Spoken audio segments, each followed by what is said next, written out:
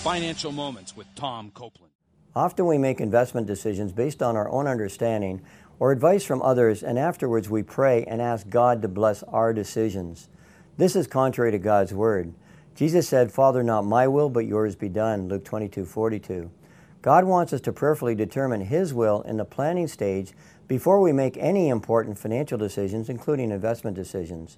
Indeed, God does have a plan. Jeremiah 29:11 says, "For I know the plans I have for you, declares the Lord, plans to give you a hope and a future."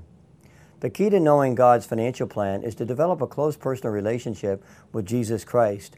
As you prayerfully listen for God's gentle whisper, 1 Kings 19, you should be able to discern the promptings of the Holy Spirit and determine God's investment strategy. In summary, before making any major financial decision, through prayer and a study of God's Word, determine God's financial plan. To learn more, check out CopelandFinancialMinistries.org.